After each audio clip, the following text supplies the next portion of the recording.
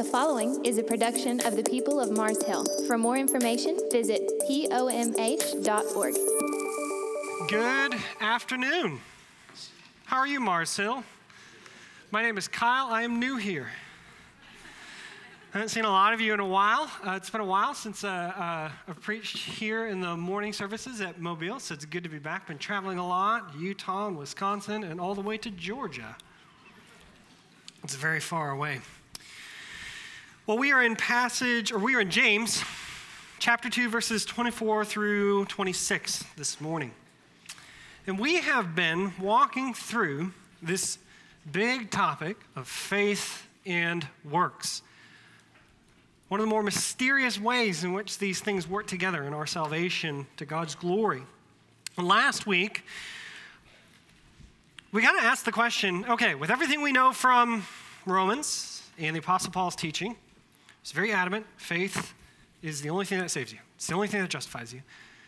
Is it now the case that we're seeing a contradiction between James and Paul? Because James is saying, well, no, there are works that are involved. So it seems at the surface. And Jack was very helpful in walking us through the way that Paul and James are both approaching the topic of justification last week. Paul is, to recap, dissecting salvation and identifying each part in it. He's picking one up and saying, you see, within salvation, this is justification, this is sanctification, and this is glorification, things that we talked a lot about through his letter of Romans. And Paul is speaking primarily to an audience who either had little knowledge of God's covenant with his people, so Gentiles, or were being taken in by a false gospel that said, in order for you to get God to love you, you have to do a bunch of works first, and then he'll love you. Then he'll bless you. Legalism. So Paul is combating legalism. James, though, on the other hand, he's picking up this multifaceted diamond that is salvation. He's looking at all the different angles, but he's saying this, in one word, is justification. He's talking about what ultimately happens, that the process of salvation ends with us being literally, ontologically just and right and good, just like the Lord Jesus.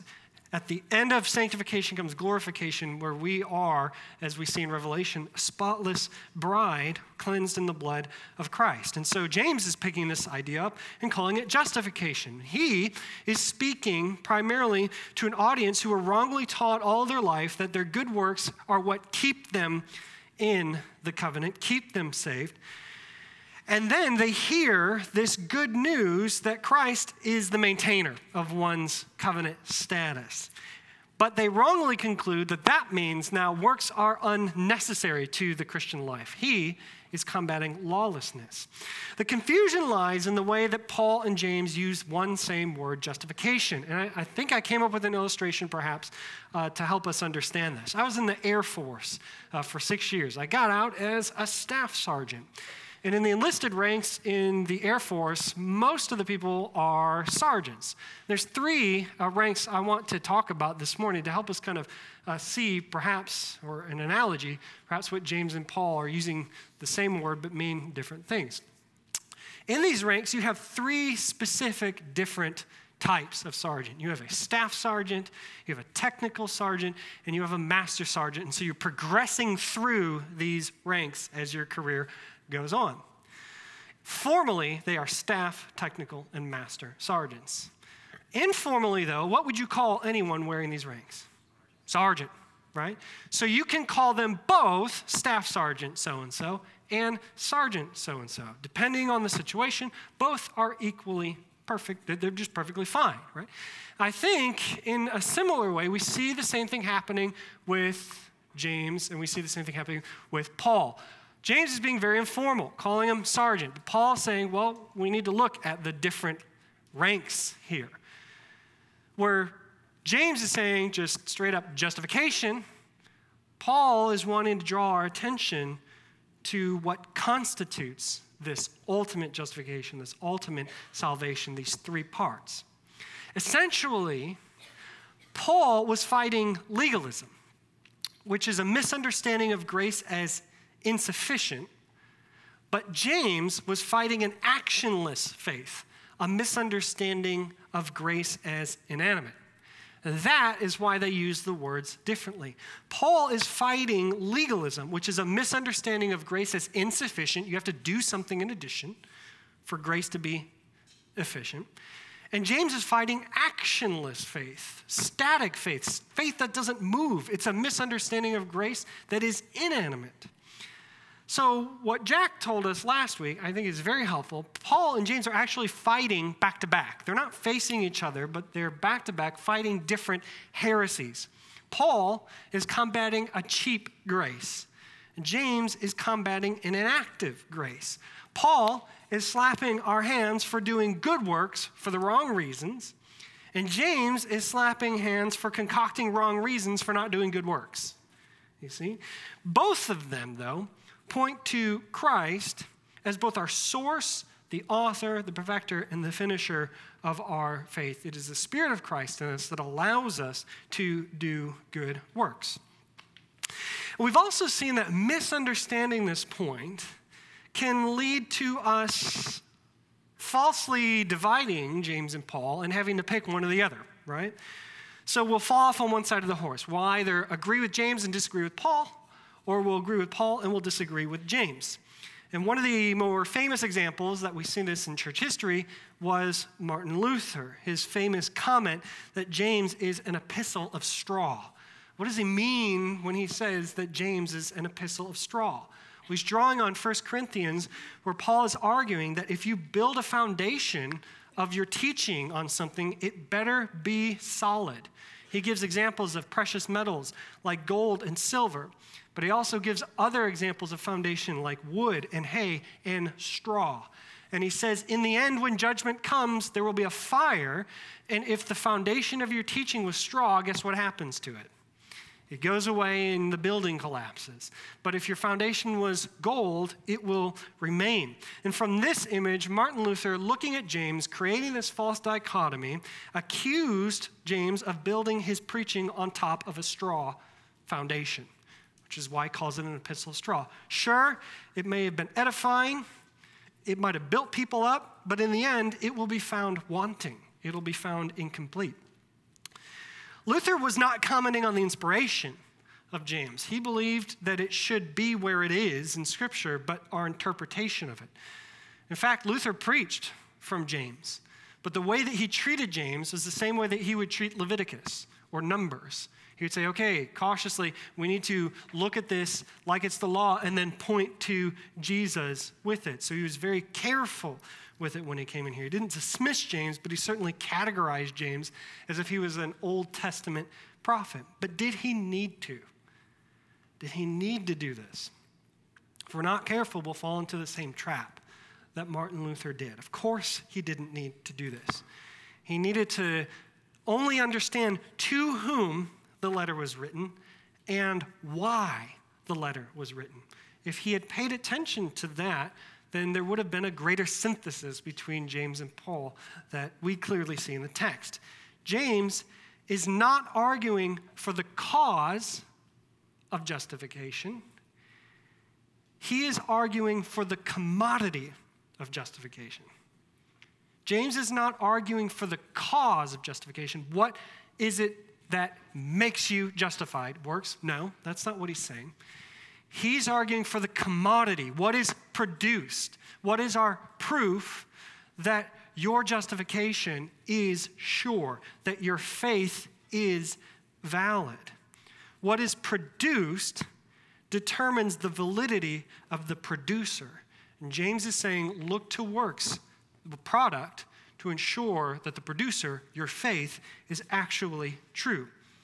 So while Paul was grappling with the idea that the product creates the producer, James is grappling with the idea that the product is inconsequential to the producer. The product doesn't matter to the producer, and both of them are wrong. Let me give you an illustration. I think this is important. I've made a parable about the two novice vintners and their vineyards. I like to pronounce it vineyard. No, that was a mistake. I was just trying to cover up and it didn't work.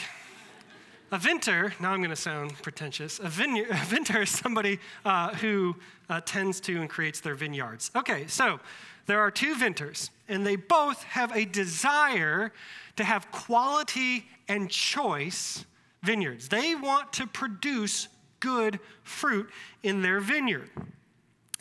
Both of them receive land, and now they get to put their desire into action. The first vintner, who is novice, looks at their inheritance and sees an open field. Thinks to themselves, man, what am I going to do? Where do I even start? I have no clue how to create this vineyard, but I desire to do so. And it just so happened that a master vineyard, we'll call him, I don't know, Paul, walks up and says, hey, I see that you have a desire to produce fruit. The vintner says, yes. And Paul says, okay, here's what you need to do. First, you need to till it. Then you need to plant grape seeds. And you need to create a structure for the vines to grow. Then you need to water it. Then you need to make sure animals don't come in here and eat the fruit before they ripen. And then you will see fruit. And in the future, there will be a great harvest, quality and choice fruit. You will see the product of this desire of yours to have a vineyard. Right? We can see the analogy. Paul, when he's writing about justification, is working with people who are new believers or need to be reminded, right? Salvation comes by faith alone in Christ alone, your justification. You are given new desires. You want this vineyard to happen. And he shows you through discipleship how this vineyard is then planted and works. And eventually, in glorification, you will see a harvest. Well, the second vintner is different. The second vintner is given land as an inheritance, and he begins to cultivate and create the vineyard, and he has one season that's successful, but then he doesn't do anything for the next season, and he doesn't do anything for the third season. And James, we'll call this guy, walks around and looks at the field, and the vintner says, are you not impressed with my vineyard? And James looks at the guy's vineyard and kind of gives like the cockeyed look, because this is what he's looking at, a barren wasteland. There's no fruit, my friend. And apparently you have let buffalo into your vineyard. And not just any buffalo. For the buffalo on the left side of the screen appears to be a Buffalo Bills fan, which likely means he's from the city of Buffalo, New York. So he is a buffalo. What are you doing, guy? And the second vintner's like, this is a really nice vineyard. And James is like, no, it's not. You haven't done anything to cultivate the fruit. Do you desire to be a master vintner? He says yes. James says, then you actually have to do something. Let's start by getting rid of the buffalo, right? And we need to retill this. We need a moment of sobriety to see that this is not matching the desire you say that you have. This is not matching the vision that you say you are giving. Essentially, James is saying, are you to be justified as a legitimate vintner? Then don't you think you should have some fruit to show for it? Doesn't it make sense that once you are saved by the finished work of Christ and his death, burial, and resurrection by faith, that you, being created to emulate him, would actually emulate him? That you, being created for his good works, would actually see those works in your life. You see, James says, that a person is justified by works and not by faith alone. Remember, to whom is James saying this? He's writing this to Jewish converts to Christianity. Imagine the joy that these Jewish converts would have had the first time they heard and accepted the gospel. All of their life, they were taught by Pharisees and Sadducees and scribes that since you are Jewish, you're saved. You descend from the lineage of Abraham. That means your ethnicity is saved. You, congratulations. Now, if you want to remain saved, well, you got to do good works.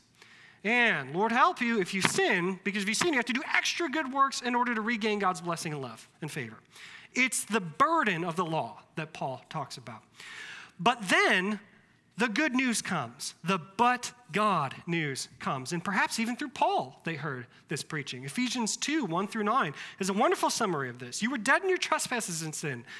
You were by nature children of wrath. Think you're children of Abraham?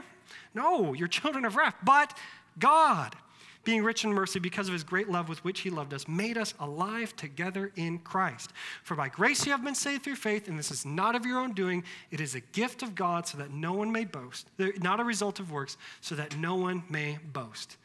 You can feel the liberation of, after a lifetime of being burdened by works of the law, now having someone tell you, no, Christ has done it for you.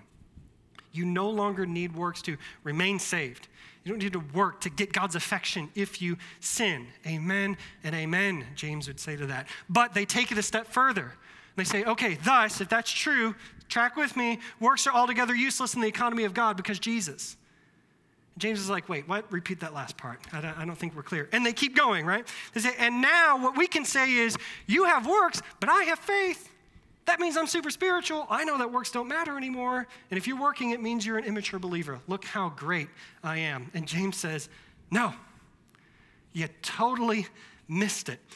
You have forgotten the whole purpose of Christ's work for you. You were created to be an image and likeness to God, to be fruitful, to be blessed by God, and to do good things in his creation. And Christ went so far as to die and rise from death for you. And what you're saying now is that all of that doesn't matter. You have been enabled finally to realize the very purpose of your existence, and yet you don't do it. Do you not realize, James would say, echoing Paul, for we are his workmanship, created in Christ Jesus for good works, which God prepared beforehand that we should walk in them. How can you now say, you have works, but I have faith, and I don't need works? There's nothing to do. And just like that, they forget sanctification in our salvation. They ironically become slaves to a dead faith after being liberated from the dead faith that the Pharisees and scribes and Sadducees were giving them. John the Baptist inaugurated the earthly ministry of Christ with a very sobering warning for everyone. Speaking specifically at this time to the scribes and the Pharisees, he said, bear fruit in keeping with repentance. Even now the axe is laid at the root of the tree. Everyone who therefore does not bear good fruit is cut down and thrown into the fire. It's a stark warning, right? And Jesus repeats this exact same warning in the Sermon on the Mount in Matthew 7:19. Every tree that does not bear good fruit is cut down and thrown into the fire. There are two ways to not bear good fruit. Way number one is what the Sadducees and scribes and Pharisees were doing, the legalists. They were pretending to be good trees, but they were bearing bad fruit. They were saying, I'm a pear tree, but bananas were coming out, right? And everyone knows bananas are bad. There's a second way to not bear good fruit, and this is what James is concerned with. So if Paul is talking to these bad fruits, then James is talking to this tree. You can become a tree that says it's good and be barren, to not bear good fruit at all. So the really sobering, soul-piercing question we have to ask ourselves as believers is this: do you feel an axe lying at the root of your stump? Do you feel an axe at your stump? There are many ways that we as believers can be drawn to not bear good fruit. I mean, it's called sin, right? And there are varied ways in which that sin prevents us from bearing good fruit.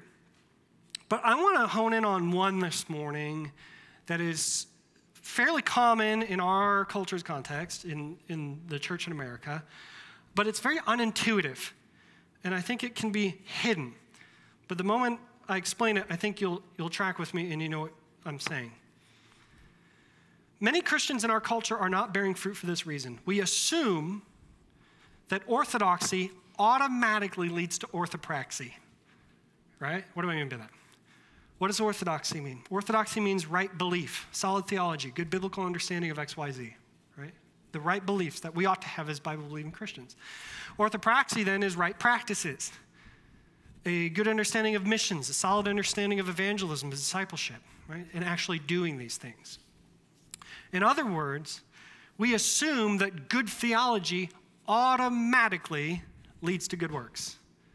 That if we have a good orthodoxy, we will automatically be led to an orthopraxy. If we have our theological house in order, then our good works will come automatically. Here's the problem. Does that happen?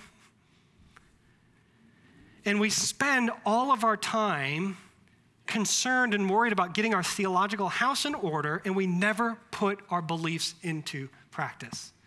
I'll give you an illustration. Christian living, Christian discipleship, it's like the sport of football. To play that game, you first have to have a desire to play football, right? If you don't have a desire to play football, why are you going to suit up and get on the field? So we need that desire first. Who puts the desire into your heart to follow Christ? That's not something you would want to do on your own. The Holy Spirit comes. So once you have this desire to go out onto the field and to play, the desire is there. The next thing you need to do, though, in order to play football is to know the rules, right? You can't just go onto the field, suit it up, and do whatever you want to. That's called Pop Warner football. And even though it was a lot of fun to play, it doesn't make any sense, right? You also have to know the rules of the game really well. You have to know the right set of rules because there are a lot of competing sports in the world with different sets of rules. Some of the sports look really similar to football, like Mormonism is rugby, right? I mean, there's like a ball that's shaped like that, right? And I don't know, they hit each other. So it's close enough, right?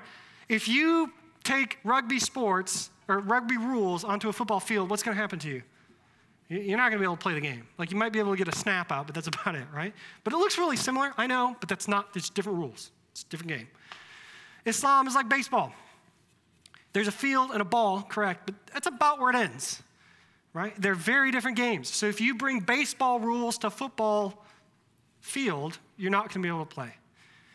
And Scientology is like Quidditch. They're just making it up.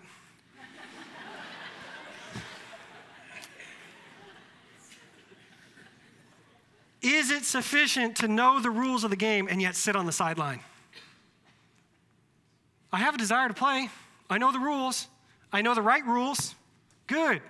So you have a desire to live Christianly and you have a great orthodoxy. So why don't you get on the field?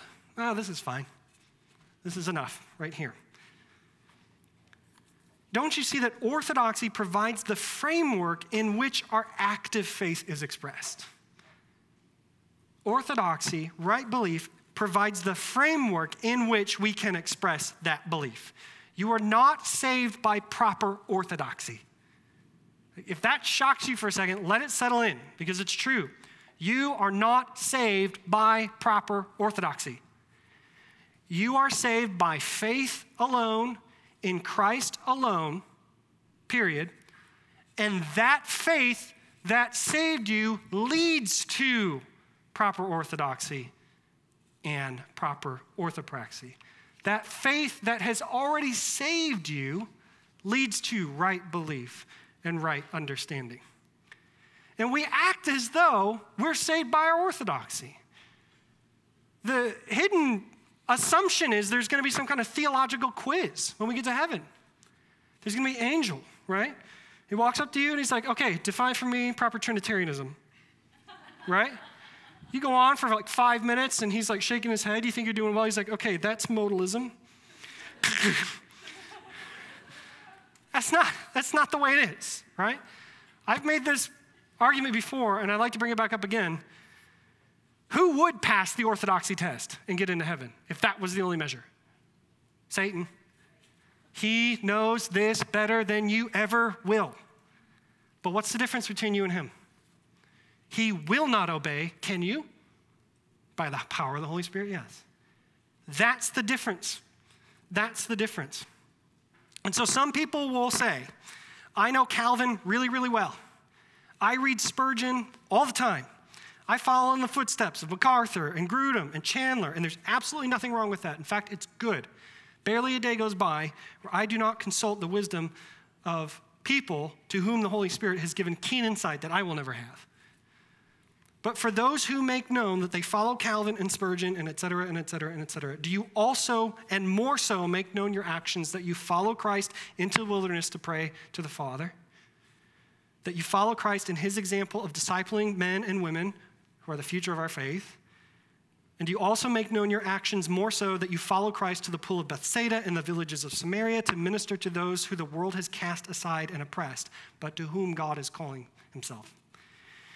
If not, then what's the point of knowing the rules of the game if you're not going to play?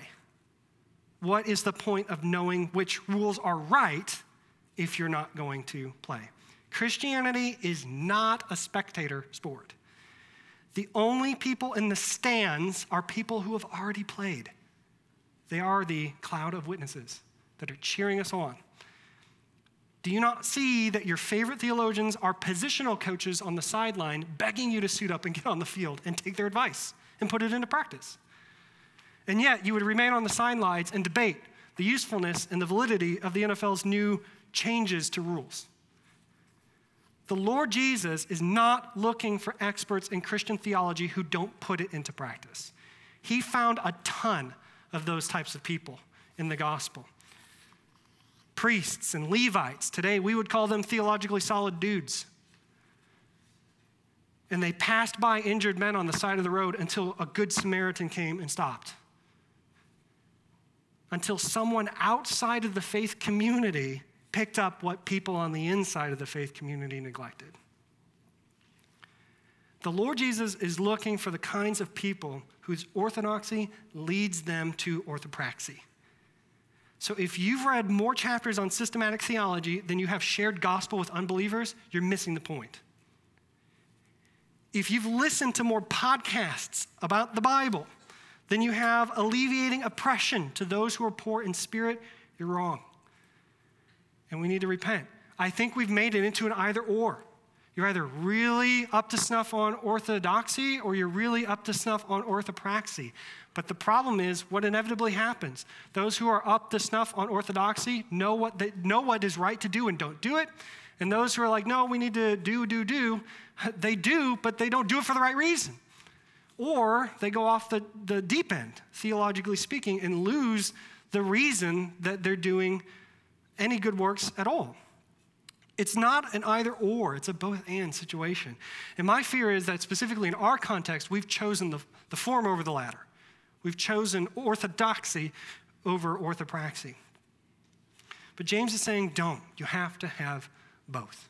And he gives us yet another example of somebody whose orthodoxy led her to orthopraxy and who prioritized her actions in a way that, based on her faith, brought honor to God and saved her. Speaking of Abraham's justification, in context, James continues in verse 25, and he says, and in the same way, was not Rahab the prostitute justified by works when she received the messengers and sent them out by another way? Who's Rahab, and what's her story? You can find Rahab's story in Joshua chapter 2, but I actually think her story starts a lot earlier than that. It starts with the exodus of Israel from Egypt. God chooses Moses. And he comes to Moses and says, look, I'm Yahweh. I am the God of Abraham, Isaac, and Jacob. You know, the fathers that you descend from. And I made a promise to them and to their offspring. And that promise includes a land called Canaan. And I've heard the groaning of my people in Egypt. So here's what I'm going to do. Exodus 6, 7 through 8. I will take you to be my people, and I will be your God. And you shall know that I am the Lord your God, who has brought you out from under the burdens of the Egyptians. Stay true to my promises. Well, what happens next? We know the story. He stays true to his promises, miraculously gets them out of Egypt, parts the Red Sea, they go through it. That story must have made the nightly news, if not trended on Twitter. He blessed them, gave them covenant law in that order, by the way. Go back and read. First, he blesses them, and then he gives them the law. And he led them through the wilderness, and he gave them victories against all odds when powerful enemies were trying to destroy them, like the Amorites. And finally, after many years of wandering in the desert, they arrive at the shores of the Jordan River. Moses dies. Joshua takes command. God says, now's the time for you to take possession of Canaan, this land that I promised to you. He goes to Joshua, God does. He says, be strong and courageous. Joshua, like a good leader, turns to his people and says, be strong and courageous. And what's the first strong and courageous thing that the people do? They send 2 spies in there just to make sure it's okay before we go, right? It's a strong and courageous thing they do. They spy out the land. Well, these spies were not very good. They go into Jericho, and the king finds out about it. And he's beginning to hunt them down. Enter Rahab. Rahab is a Canaanite prostitute. She lives in the city wall. That's an important detail because it means she's poor. She doesn't have a lot of money. She lives in the slums. She can only afford 3 walls of her house, so she's got to move her house up against somebody else's wall, right? And what's the first thing that goes under when an invading army comes to your city? It's the first thing that's destroyed. The wall. So there goes your house and your possessions and everything gone, right? You want to live on the inside of the city, not the outside. So she's a foreigner. She's a prostitute, and she lives in the slums. She pulls the spies aside, and she hides them. And the king's men come, and they ask her, hey, where are they? We heard you knew where they are. And she says in Joshua 2, 4-6, true, the men came to me, but I did not know where they came from. And when the gate was about to be closed at dark, the men went out. I do not know where they went. Pursue them quickly, for you will overtake them. And they take the bait and they go off on a wild goose chase. Rahab then speaks to the spies from Israel. In Joshua 2, 9-13, she goes up the stairs to speak to these 2 spies that she's hiding. And she says, I know that the Lord has given you the land. That's one of the most important statements in Rahab's story.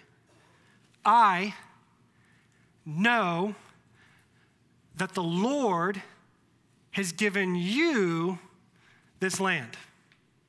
Think about that.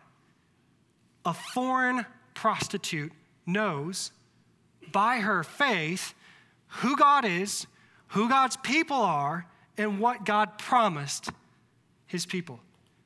She has the same faith of Abraham, Isaac, Jacob, Moses, and Joshua, but she's a Canaanite prostitute. She continues, and the fear of you has fallen upon us. For we have heard how the Lord dried up the water of the Red Sea before you came out of Egypt, and what you did to those 2 kings of the Amorites who were beyond the Jordan. And as soon as we heard it, our hearts melted, and there was no spirit left in any man because of you. For the Lord your God, he is the God in the heavens above and the earth beneath. She's not just saying like, your God apparently is a lot better than our God. She's saying like, my God's not even a thing. Your God is the God of heavens and earth, the God of everything. Now then, please swear to me by the Lord, by that God that I have placed my faith in, that as I have dealt kindly with you, you will deal kindly with me. Talk about an incredible faith that Rahab has. She is now betraying all of her people to latch on to what God is doing. The men agree. They sneak out through a window, and they head back to Joshua. We know the rest of the story. They come. They march around the walls. The walls collapse by God's power. Jericho falls, and a battle ensues. And at the end of Joshua chapter 6, it says, but Rahab the prostitute and the father's household and all who belonged to her, Joshua saved alive. And she has lived in Israel to this day because she hid the messengers whom Joshua sent to spy out Jericho. That's why James is bringing her up. She had faith that led to action. And because that faith, which was proved by her action, was true, she was saved. She is bringing James is bringing Rahab up to contrast her against Abraham, to highlight similarities between both of them. Think about it. Abraham was not originally a Jew. He wasn't originally Hebrew. There was no Hebrews, or there was no Jews before Abraham. He was a Chaldean, a Gentile, a foreigner. And he was the first Gentile man to convert to faith to God after the flood. And through his lineage comes King David and the Lord Jesus. Everybody knows that, who's reading James's letter. But Rahab is like Abraham in that she's also a Gentile, a Canaanite. She's the first Gentile woman to convert by faith to God after the establishment of Israel, as far as we know. And through her lineage, King David came, and so also the Lord Jesus. Rahab is the mother of Boaz, who we studied about in Ruth recently. And Boaz is the grandpa of David. And Christ comes through David's line. There's a Canaanite prostitute in Jesus' lineage. Therefore, we can hear the undercurrent in James's letter. Stop showing favoritism. He's already told us that earlier in the letter, right? But now he's underlining it. God has always and always will look at people's hearts and their faith and not the color of their skin when it comes to salvation. So you should too. You should look to their hearts and look to their faith and not what they look like on the outside. Another reason that Rahab is being contrasted to Abraham here is actually to show differences. Abraham was the first male Hebrew who was saved by an act of faith. They would have all been on board with that. But almost in an exact opposite, Rahab is a female, not a male, foreigner, not Hebrew, prostitute, certainly not patriarch, who was also saved by an active faith. Did you see that? The playing field is equal. It doesn't matter if you're a male Hebrew patriarch or a foreign female prostitute. We're all equal when it comes to who can receive God's blessing by an active faith. So stop looking to those things too. But I think most importantly, James is trying to show us that once more, as we saw in Abraham already, faith in God should lead to concrete action. Abraham's faith led to concrete action, his offering Isaac as a sacrifice. Rahab's faith led to concrete action, her hiding the spies and making it so that Israel could come and receive the promise that God had given them. Rahab trusted that God is a God who redeems. I've heard this story of what God did to the Egyptians for you. He redeemed you. He is a God who judges. I also heard what happened when they tried to pursue you in the Red Sea. He judged them. And I've also heard about those two kings from the Amorites. He judged them. And third, God is a God who shows compassion for those who place their faith in him. Rahab says, I have that faith. I am placing it in him. Here's the proof positive. I'm on your side. I am going to forsake everything about my culture and people and ethnicity. I want to be a part of what God is doing. And God honors it. Rahab's faith in God would not have saved her if she didn't act. We wouldn't even know of Rahab if she would have sat on the sidelines.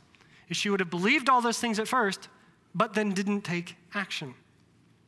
It would have been a dead faith. And James would say, not a faith at all.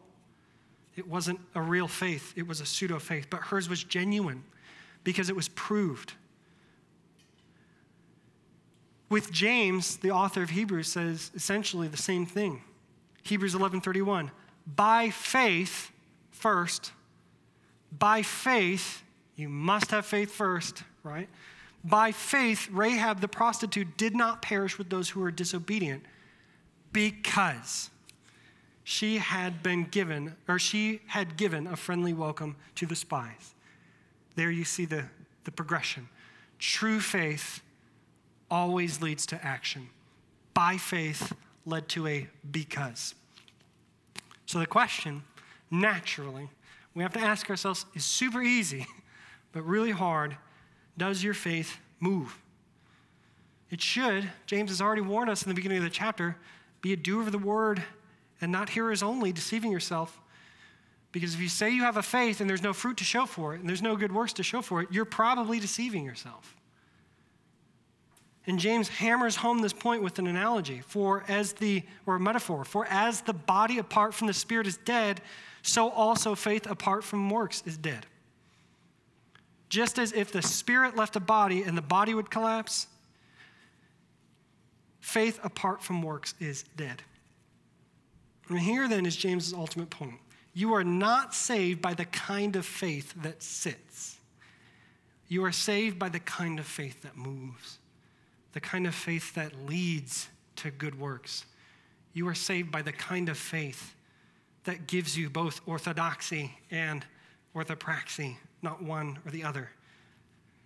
Are you a Rahab who doesn't move? Are we Rahabs who don't move? Is our faith based on orthodoxy alone that is altogether unfamiliar with what it actually means to play the game, to do good works in God's kingdom? Calvin eloquently summarizes this so well that I love to bring it up over and again. When he says, "It is therefore faith alone which justifies, and yet the faith which justifies is never alone." It's therefore faith alone that justifies. By faith, Rahab, the prostitute, and yet the faith which justifies is never alone, because she had given welcome to the spies. Christ is calling us to something much better than a life of pseudo-faith that eventually leads to spiritual death, the chopping down of a tree and throwing into fire, as we watch vines grow and overtake God's creation. Don't you know that by faith alone, you were adopted into a family that does awesome things? You were a part of one family, but now you're part of a new family. And as a part of the new family, you do what the new family does. And here's some of the awesome things that we do in the new family. We participate with Christ in his work of making all things new by proclaiming the gospel and discipling people. We do awesome things like bring good news to the outcast and the unloved and the burdened and confused and deceived and angry and hurt and oppressed. We do awesome things like take the unbreakable battering ram of truth to the very gates of hell itself so that Christ's church will prevail over the kingdom of darkness. You get to participate in that. Why do you want to sit on the sidelines? Up. Let us move. Let us be a church who is active, not because we're trying to gain something, but because we already have. Let us be a church that never feels the axe at the foot of our stump, because we're too busy advancing the kingdom of God in his truth and for his glory. That we would be a people that love both truth and good works, so that our faith would be proven true and glorify God. Because as Paul tells us, we are his workmanship created for good works. To enjoy him forever, to experience his blessing, to see his kingdom grow, and to give him glory forever. Amen? Let's pray. Lord, this is a difficult word to hear, but we know that through the inspiration of Scripture, it is profitable for correction and reproof. Let us take this correction and reproof and put it into action, knowing that you don't correct or reproof for people you don't love, but you discipline only those who you love and want to see conform more to the image of your Son. Lord, I pray that we would be a people that love both your truth and the spurring on and action of your works, that we would emulate Christ, who both perfectly knew your truth and perfectly did your good works. Let us be his hands and feet in this world as we are described as the body of Christ. And as we have seen in his life in the Gospels, he moved. Lord, prove our faith through the fruit that it produces, so that we may have more confidence in the blessing that you have given us and more joy in participating in the exercise and the work that you are doing in the world. Fill us with your Holy Spirit, because it's by his power and his alone that we do this. And let us always do our good works to the glory of your name and not ours. It's in your Son's name we pray. Amen.